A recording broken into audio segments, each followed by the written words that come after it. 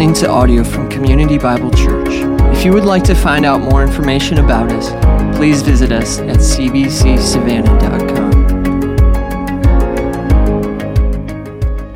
Go ahead, if you have a Bible, to turn to Matthew 27 or your ESV app or your whatever that you brought, or you can just follow along on the screen. We are 2 chapters away from completing this great gospel of Matthew that we started 16 years ago.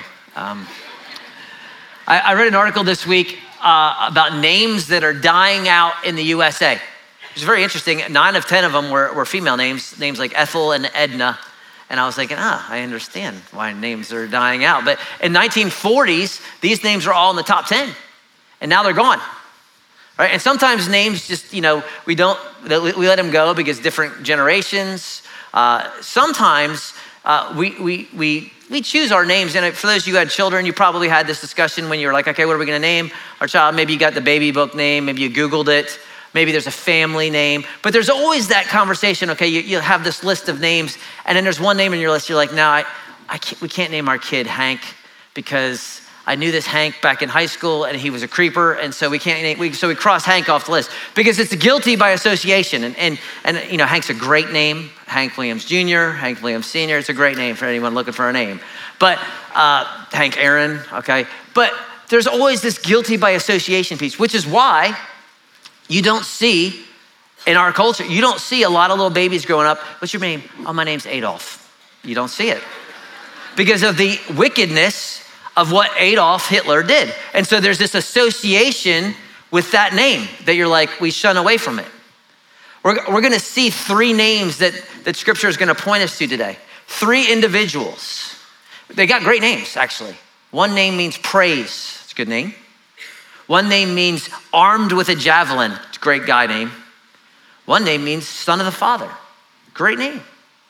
But because of their association with what's going on in this chapter, you're not gonna find one of these names. No one's gonna name their kids this name. Why? Because of what they did. And no one in this room is named after one of these guys, but here's the reality. Here's what I want us to see today. Even though that may not be our name, sometimes we're guilty of what brought them infamy. These names are infamous. And if we're honest, we may not be named that, but we have a tendency towards 2 of them to do the same thing. And towards one of them, what I want us to see today is we are this person, whether we want to acknowledge it or not. So we're gonna look through this text. The text is pointing us to these 3 individuals, and so we're gonna talk about them. And ultimately, what I wanna do is I wanna learn from them. That's why the scripture is given to us, right? God gave us the scripture so that we can learn. And so the mistakes that they made, we don't do. And so the things they did are good, we do. That's what God does for us in his word. So we're gonna learn from these guys as we unpack chapter 27, verses 1 through 31. And if you remember where we're at, where we picked up, Jesus has been betrayed. Jesus has been left, abandoned. All the disciples are gone, ABC, they're out. And now he's been standing for the high priest and all these other Sanhedrin members, and they are judging him and mocking him and beating him. And it is just beginning. And we find ourselves on Friday morning, the morning that he will be crucified. So let's jump in, verse 1. When morning came, all the chief priests and the elders of the people took counsel against Jesus to put him to death. And they bound him and led him away and delivered him over to Pilate, the governor. So they already have their verdict. But the problem is they have no authority to actually kill anybody, right? Even though they tried earlier. If you read the Gospel of John chapter 8, John chapter 10, Jesus says, before Abraham was, I am. He said, I and the Father are one. And they pick up stones to kill him, but it's not his time. So he miraculously kind of walks through the crowd or disappears. But we saw, the scripture said that Jesus must be crucified, that Rome would be in charge. So even though they want to kill him, there's too many people in Jerusalem this day. Rome's paying way too much attention. They don't want to cause a riot. So they take him to Pilate, the governor. And at that moment, we kind of snapshot back. Matthew's going to leave that picture and he's going to point us into our first person, our first name that we're going to look at today. One whose name means praise. It's a great name. But I can promise you this, you've never met one person who's named this, right? Whose name is Judas. Or no one names their son Judas. But here's the irony here. The name Judas is just the Greek name for the Hebrew name Judah. Do you think there was any Hebrew children that were raised named Judah? Absolutely. In fact, we have a couple of them in the apostles. We have one of Jesus's half-brothers is named this, right? It's a great name, but because of what Judas did, now if you Google the name, what does the name Judas mean? You know what you're gonna see? It means traitor. It's not what it actually means. It means praise. But because of what he's done, Google has actually changed his name because of what he did, right? And so here's Judas, his betrayer. He saw that Jesus was condemned and he changed his mind and brought back the 30 pieces of silver to the chief priests and saying, I have sinned in betraying innocent blood. And they said, what is that to us? See it to yourself. So it says he changed his mind. This is not the Greek word for repentance. It's a different word. It's a word that means he had remorse. There was regret. He felt sorry, right? And so he takes the couple $100, basically, that's what 30 pieces of silver were worth, and he takes it back to the chief priest and said, I was wrong, I'm sorry. Here's your money back, right? I've betrayed innocent blood, right? It was a bad deal. I've changed my mind. I'm returning, I'm returning it. But here's the problem. And here's what they say. These great spiritual leaders, these priests, these high priests, they say, what is that to us? See to that yourself. What they're basically saying is, we don't care.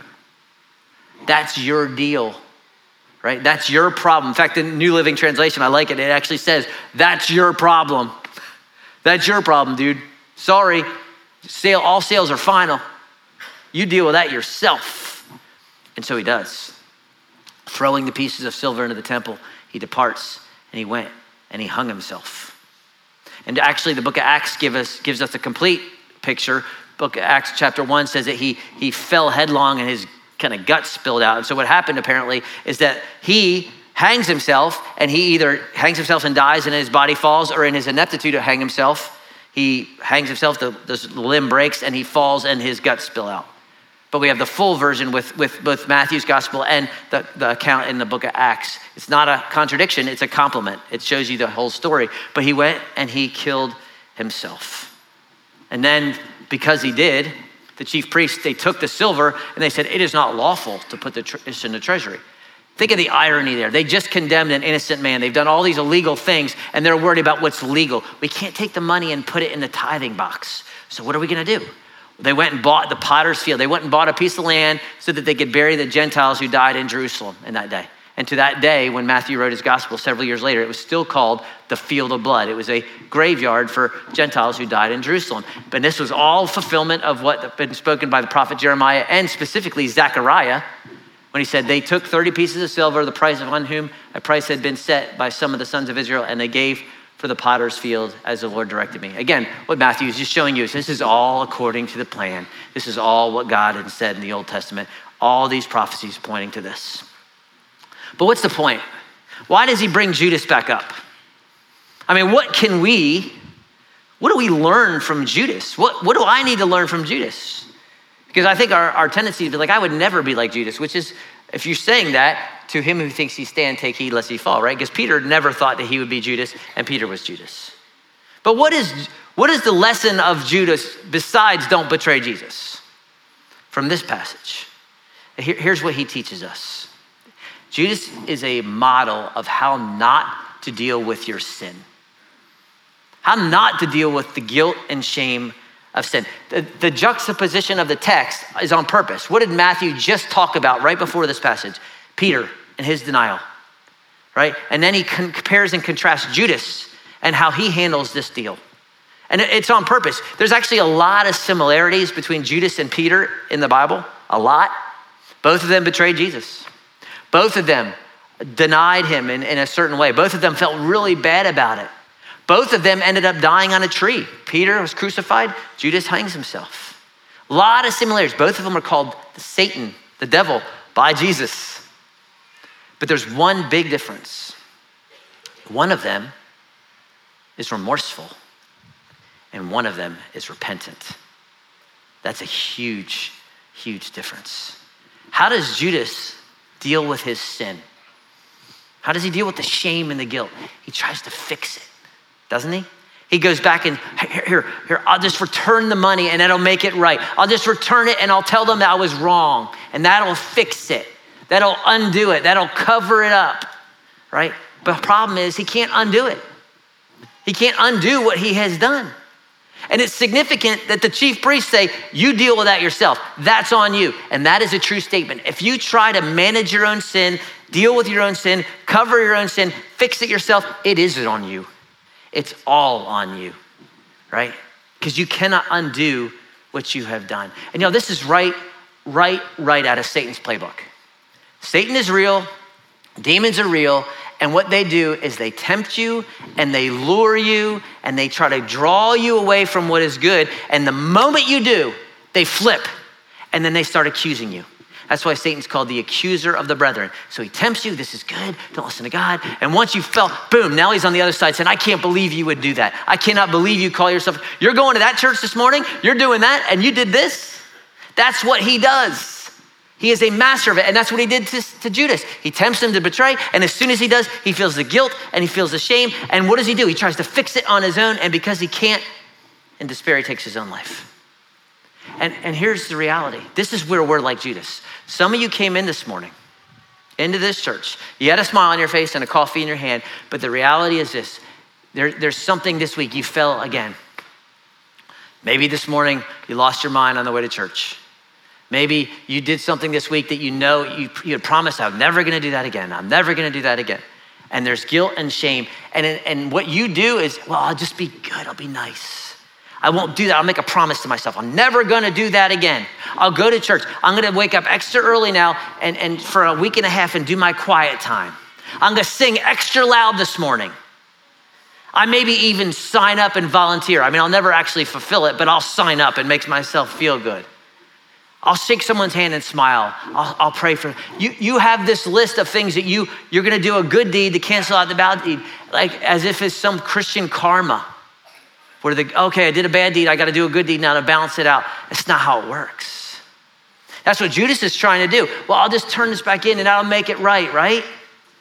That's not how it works.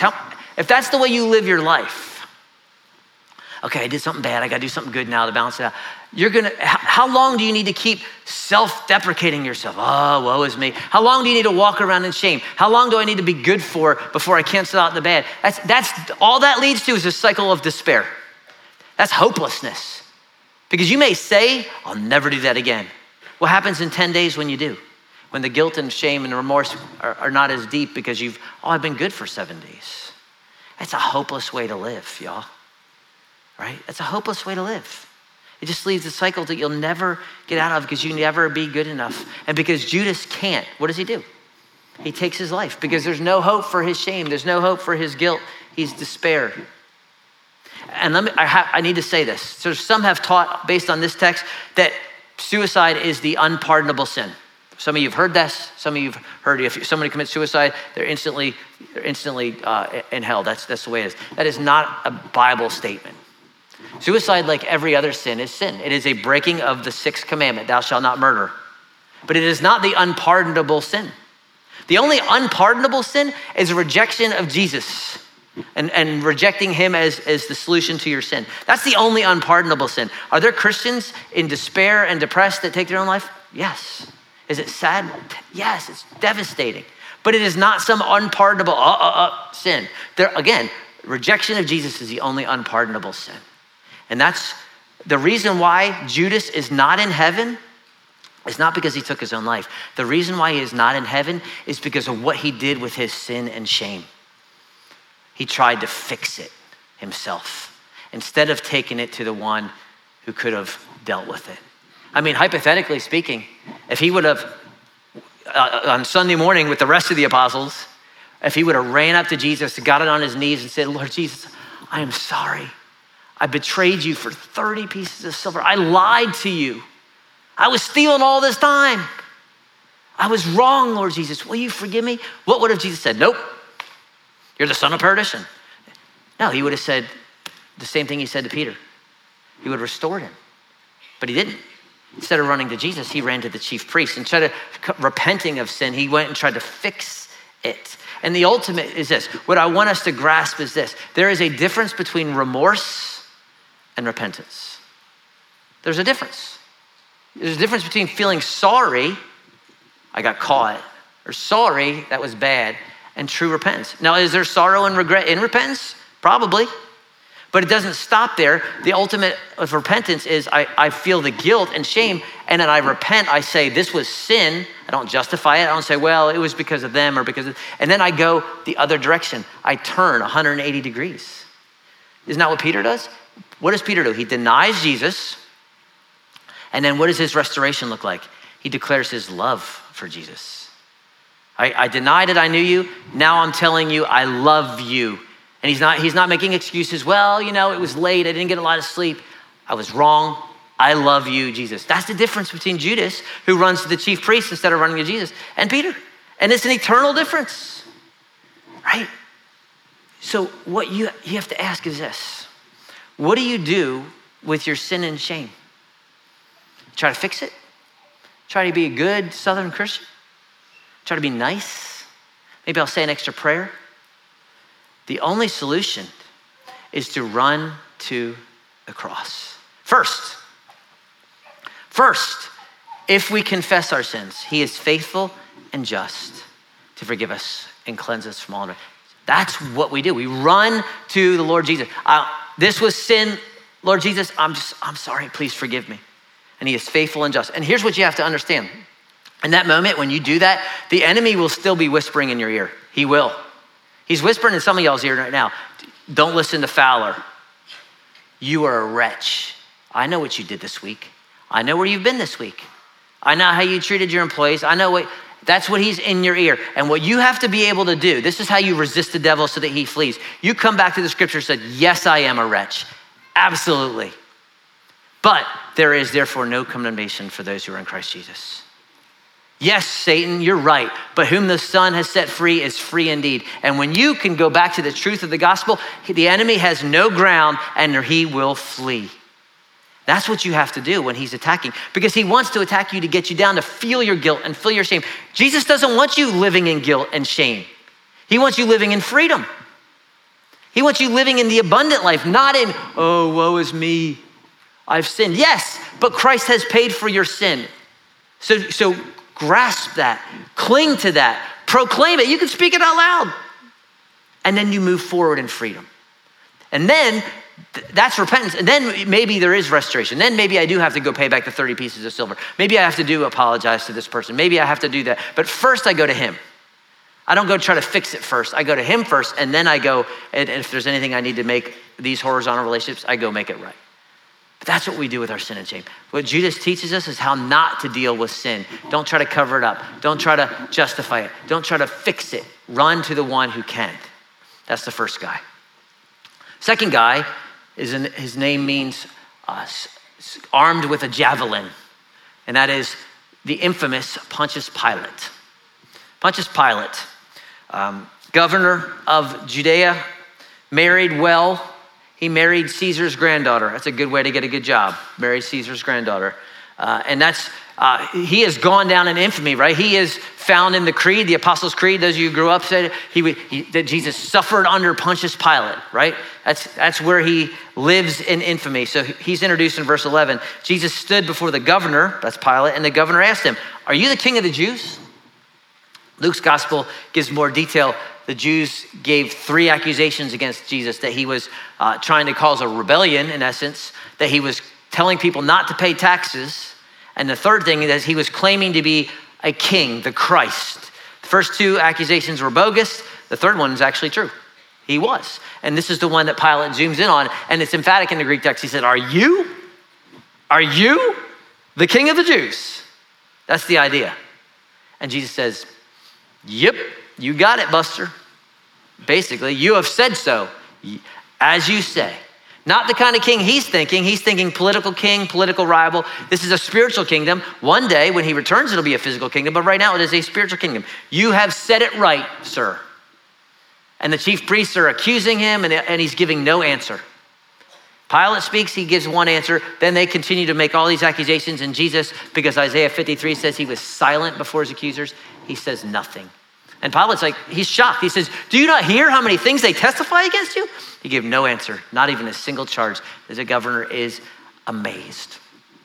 And Pilate's got a plan, because he knows he got a problem on his hand.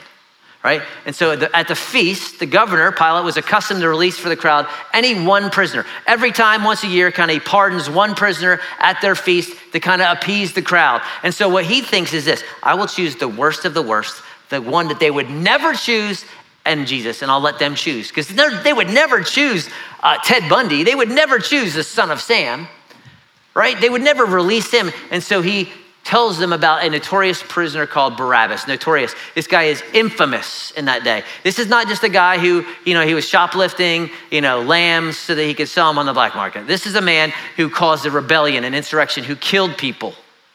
Barabbas, the worst of the worst. And so he goes to them. Who do you want me to release? Jesus, who is the Christ, or Barabbas? Another interesting note about Barabbas, his name, according to extra biblical material, it was actually Jesus Barabbas. So which is why he describes him as Jesus the Messiah or Jesus Barabbas. Who do you want? Which one do you want? Barabbas or Jesus who is called the Christ? Because he knows they're delivering out because they're envious of him. It's out of envy, they're jealous. He knows it, he can see it. And on top of that, his wife, the granddaughter of Caesar, sent word to him while he's on, it's their modern day text message for them, sends message while he's on the judgment seat saying, have nothing to do with that righteous man. He is righteous. Why? I suffered much in a dream because of him. That God somehow gave her a dream proclaiming that Jesus was innocent. And so he knows they're envious. He actually declares 3 times in the Gospel of Luke, I find nothing wrong with him. I find nothing wrong with him. I find nothing wrong with him. And his wife sends him a text, don't do it. But all the chief priests and all the scribes are getting all the crowds riled up, and they're persuading him to ask for who? For Barabbas, and to destroy Jesus. And the governor said, what do you want? Jesus Barabbas or Jesus the Christ? And they say, Barabbas. And they're yelling, Barabbas. And he said, well, what should I do with Jesus who is called Christ? And they said, let him be crucified. He says, why? What has he done? But they shouted all the more, let him be crucified. And so when Pilate saw he was gaining nothing, his plan failed. But rather now he's got a riot on his hand because they're going crazy. Give us Barabbas, crucify Jesus, Barabbas. And they're just yelling and it's chaos. He takes water and washes his hands before the crowd, which is not even a Roman thing, it's a Jewish thing, saying, I am innocent of this man's blood. See to it yourself. He uses the same phrase that the high priest said to Judas when he says, I've betrayed innocent blood. See to that yourself. He says, see to it yourself. And they said, okay, we'll take it. His blood be on us and our children. We'll take it. We'll take the heat. Which is interesting if you go a few days later in the book of Acts chapter 5 when the apostles are preaching in the temple. They've been jailed, an angel lets them out, and they go back to the temple and they're preaching, and the high priests are like, we told you not to preach this guy's name, and you're trying to bring his blood on us. And it's exactly because you wanted it. That's exactly what you asked for, right? Because you are guilty. But here's Pilate. Here's what I want you to see about Pilate. He knows what is right? His wife has had a dream. He has declared it 3 times. He is innocent. He knows that their motive is false, and yet he still signs off on the death of an innocent man. Why? Because he's weak sauce. Because he's a people pleaser. And what Pilate teaches us and how we need to fight is how not to succumb to peer pressure. What does it look like to follow the crowd? Because every single one of us, every day, has to make a choice between Jesus Barabbas or Jesus Christ. The name Barabbas means son of the Father. The idea, it's a wordplay. Are you gonna choose the son of the Father, or are you gonna choose the true son of the Father? We gotta make that choice every day, in big things and in little things. See, here's what's sad, that there may be someone here today that because they know the truth, just like Pilate, they know who Jesus is, they've heard about it their whole life, they've heard it at school, they've heard it at church, they just know the truth, but because of the fear of man, they won't become a follower of Jesus because what people may think. That's tragic. But that's Pilate, right? That's Pilate. He will not do what is right because he's scared. There might be a riot, I might lose my job, Caesar might get mad. great grandpa might get mad at me. And we got to make the choice, y'all. Are we going to kneel to Barabbas, or are we going to kneel to Jesus, who is the Christ? And how often do we choose the path of least resistance? How often do we choose what was popular rather than what is true? Right? The narrow path, the path less traveled, the path that may lead you to stand alone. No one likes being alone. But yet that's the path of Jesus to Christ sometimes, or Jesus Barabbas. And look, peer pressure's tough. I get it. High schoolers, middle schoolers, college students. I understand. All of us were in high school at one point. We get it. And there's just that pull to act a certain way. You got to talk a certain way, using maybe words that your grandmother would blush with, doing things that you know are wrong, so that what? You would be liked and accepted, dressing in a certain way. And even more probably now, more now than even when we were there, because now that being liked is actually a thing. Liked, love. It's even more so we want to be liked and liked and liked. But I can tell you, it is an empty path. If it takes doing something and being something to be liked, then it's how fickle is that to not do that, you'd be unliked.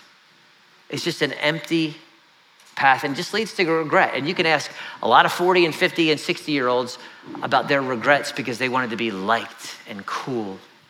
Because here's the reality. No one cares now, 10 years out, 15 years out, how cool you were in high school. No one cares what frat you were in or which sorority. I was the president of this, and I was the chair of this. The only people who care are the 60-year-olds that are acting like 12-year-olds every homecoming. There's the only people, yeah, remember we were SIG-Eps and tryouts, and yeah, no one cares. No one cares. So, like one of you care and you're offended now, but I don't care.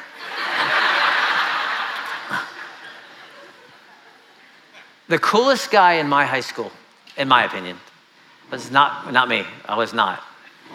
His name was Dan Cregan, and I hope he never listens to any of these sermons ever. But, so Dan Cregan, this guy was the essence of cool in 1991, 92, I'm telling you. He rode a motorcycle to school. No one rode a motorcycle to school except for Fonzie, and he was like the man. So he had a motorcycle. He was good looking. He was a three-sport athlete. He had the Vanilla Ice haircut, and he could dance. And we used to call him Ice. He was what you wanted to be. All right. And so that was cool. So it's been 20-something, 8 years. I don't even know I graduated in 92. So it was 31 years. It's like 2 years ago. He Facebook friended me. I was like, oh my goodness, there's Ice. We used to call him Ice. And I saw Ice, and Ice ain't Ice no more. Now, he looks like a normal, my age, 48-year-old dude with kids. That's what he looks like. Bald as a bat. No more cool hair. I don't know if he rides a motorcycle anymore. I don't know. Cool thing is, he became a Christian like me in college, and now he works at a church like me. Kind of cool. Haven't talked to him. I just see Ice ain't Ice no more. Because no one cares how cool you were in high school. Really. It's fickle, right? It's fleeting. You know what's not fleeting? Faithfulness. Subtle godliness. That's not fleeting. And you say, well, nobody's going to know that. Yeah, there is. There's one that knows, right? And if you really want to be a rebel, high schoolers and college students, follow Jesus, because none of your generation is. That's the most rebellious thing you can do, is to be a follower of Jesus. And I know, you're like, yeah, some of you are like, yeah, talk to my kids. Yeah, talk to my kids. Listen to Pastor Bill today. But this is not just a kid thing, is it? It may look different for us 50-year-olds, but it's the same. Wanting to be liked. So some of us go down to the parade and act like we're 12 years old again, trying to be cool. Or maybe it's more subtle. It's just trying to keep up with the Joneses. And I'm so enslaved to debt because I got to have this because everyone in my office has this. Or maybe the boss says to do this that's a little bit shady. And you're like, well, I don't want to rock the boat. Everyone else is doing that. Or we're going on this business trip and everyone's going to this place that I know is not good for me or my marriage. But, I don't want to, I got to be a team player, right? Or maybe we're living through our children. Like we got cut from the varsity team, so I'm gonna push my kids so hard that so that they can succeed, so that I look good. I gotta make sure they get into fill in the blank school so that I look good. It's the same thing that Pilate's doing. It's just more subtle. There's churches, y'all, all across America that will not proclaim the Bible. Why? Because of what people may think. Oh, well, we're not supposed to be liked. Doesn't mean we're jerks. Doesn't mean we're obnoxious. But we proclaim Christ, him crucified. We proclaim his word, and we let the chips fall. And if someone is offended and doesn't like it, well, they didn't like him. That's why they killed him. And we're not called to be liked. We're called to be loving. There's a difference. And if they don't like our loving, right, that's on them. But we're going to be faithful to what God has said. But you got to make a choice. Jesus Barabbas or Jesus the Christ. And it's little choices and it's big choices. And sometimes you're going to stand alone. Guess who was alone? Jesus. And you will never be alone because he said, I will promise I will never leave you or forsake you. And I've given you my spirit. And here, remember, his spirit is what empowers Peter. Peter denies Jesus to a little girl. 40 days later, he's standing in the temple after being thrown in jail for preaching Christ. The angel says, go preach Christ. And Peter's like, okay. And he's in there again. And this time he says, we must obey God rather than man. What's the difference? The Spirit of God. Guess who has the Spirit of God? Every one of you, if you are a Christian. So you have what you need to stand alone. But you just have to say, Jesus, you're worth it. You stood alone for me. Help me to stand alone for you if necessary. Because the irony is this, it only matters what he thinks. Pilate thinks he's in charge. In fact, John 19, he says, don't you know I have authority to send you to live or die? And Jesus says, you have no authority except what was given to you by my Father. Right? Because he is the judge. One day he will stand on the judgment seat, sit on the judgment seat, and every knee will bow and every tongue will confess. Pontius Pilate, Judas, you and me. All of us before him. So it only matters in the end what we do with Jesus, who is called the Christ, right? So here's Barabbas, here's Jesus. Which do you choose? And speaking of Barabbas, let's talk about him real quick. His name means son of the Father, right? Son of the Father. Bar Abba, son of Father, right? So what happens to Barabbas? Barabbas was released. He released for them Barabbas, and having scourged Jesus, delivered him to be crucified. They make a trade. Barabbas goes free, Jesus is scourged, and that's this idea of, and we see, if you saw the Passion of the Christ, where he was whipped with this thing called a flagellum. It was leather and it had bone or metal on the end. It would shred his back, in essence. It's what they always did to you before you were crucified. Many times it killed the victim before they even were able to be crucified because it was so brutal. It would tear the sides open, rip the skin, expose the organs. This is why the prophet says, by his stripes, you and I are healed. So they did that to Jesus, and then they took Jesus to the governor's headquarters, and they gathered the whole battalion before him. They stripped him, put a scarlet robe on him, and twisted together a crown of thorns. They're mocking him. The irony is they put crown of thorns on his head. Thorns are a symbol of the curse. He is wearing on his brow that which he is about to remove, the curse of sin. They put it on his head and a reed in his hand, and not mocking him and kneeling before him. They said, "Hail, King of the Jews! Hail, King of the Jews," beating him and spitting on him. He took a reed and struck him on the head, and then when they had mocked him, they stripped him of the robe, put his own clothes on him, and they led him away to be crucified. And who gets to go free? Barabbas. Barabbas, the notorious criminal. And I want you to try to put yourself in Barabbas' shoes. He's guilty. He's going to die. That cross, that third cross on Mount Calvary, is his cross. You understand it? Those two on his side were probably his partners in crime. He was going to the cross. And historians tell us that he was probably in prison close to the Praetorium, which where Pilate was, in a stone's throw away. The jail was going to be all right there. The Antonia Fortress is right around the corner. The old Jerusalem is not a big area. And you can imagine, he's sitting in his cell. He's sitting in his cell. And what does he hear being yelled? His name.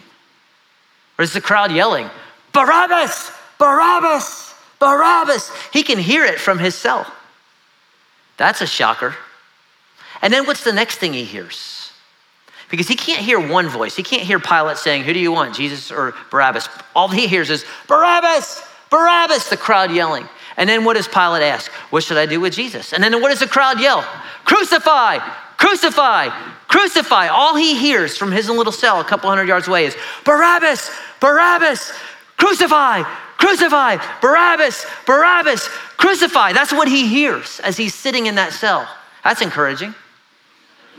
And then all of a sudden he hears keys and he sees a torch coming down.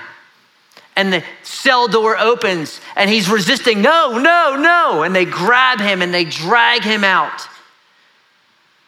And they're taking him down. He's resisting, no, no. And they come out of the corridor into the light, and the soldiers who despise him because he killed some of their soldiers. He says, Barabbas, stop whining. You are the luckiest man alive. You see that cross, that middle cross? That was your cross. You see that man on that cross? That was supposed to be you. And he took your place. You are free. Get out of here. And what I want us to see this morning, we may be like Judas sometimes, and we may act like Pilate sometimes, but we are Barabbas. And that is the point. You were the guilty criminal. You are the one who deserved punishment. And what does God do in Christ? He sets you free, and he pours out his wrath on his son. So when you see Barabbas, I know we're like, oh, bad guy. No, see yourself. Because that's the point. That's the whole point of the text. You are Barabbas. I am Barabbas. And what does Barabbas get to do? He gets to be free. Now, what he does with that freedom, that's on him. We don't know what happened to Barabbas after this. If I were him, I'm running for the med. I'm out. But here's where you are today. You are Barabbas. Jesus took your place. What are you going to do with that? That's on you. What I would suggest is you take your guilt and your shame and you take it to him, the one who took it. And then what I suggest is when you have the choice, am I going to follow Barabbas or am I going to follow Jesus? I'm going to choose the one who gave his life for me because he is good and he promises forgiveness and grace and peace, even in the middle of no peace. You got to ask yourself, what do I do as Barabbas? You got to see that. It's not so we feel bad about ourselves, y'all. It's not so you feel bad. It's so that you could say, I'm free. Think about that. Think about how Barabbas felt. He thought he was going to die. His now whole life is in front of him. And for you, you were supposed to die. And now your whole life, the eternal life is in front of you. What are you going to do with it? What are you going to do with it? You going to go back and cause another insurrection? That'd be foolish, wouldn't it? If Barabbas went back, all right, I'm going to go do it again. That was great. Let's go back to jail. Or are you going to say, now I am going to utilize my freedom for the one who took my place? See, that's what the Christian life is. I'm utilizing my freedom, no guilt, no shame, and I'm living my life for the one who freed me so that I can be with him forever, because I will be. And this is just a little piece of that. So we take our guilt and shame to him, and we live our life for pleasing him, the one who enlisted me as a soldier. And I know that I'm Barabbas, but I've been set free because of Christ. Let's think about that as we sing, as we respond today. If you came and you feel guilty and shameful, take it to Jesus. He removes guilt. He removes shame. That's what he does. Don't leave here thinking, oh, I got to go be nice now. No, we got to be nice because we should be nice, not because you're going to remove your shame, right? He removes guilt. Don't leave guilty. Don't leave in shame. Leave free, because whom the Son has set free is free indeed. Won't you stand with me? I'll pray and we'll sing. Thank you, Father, for freedom in Jesus, our Savior. There is no condemnation for those who are in you. And so, Lord, I pray for everyone in this room that they would find their hope in you and what you have done and your finished work, and that we would be strong and we would choose you because you chose us, that we would follow you because you went to the cross alone for us, and that we'd be willing, even if necessary, to stand alone, but we will never be alone because you promised us and you've left us your Spirit. And so we're thankful for that. Maybe we just need to be reminded of that this morning, of your love for us, of your goodness towards us. And so I pray that someone here that feels unloved and unworthy would know that they are unworthy, but they are not unloved. They are loved by you. It's in Christ's name we pray.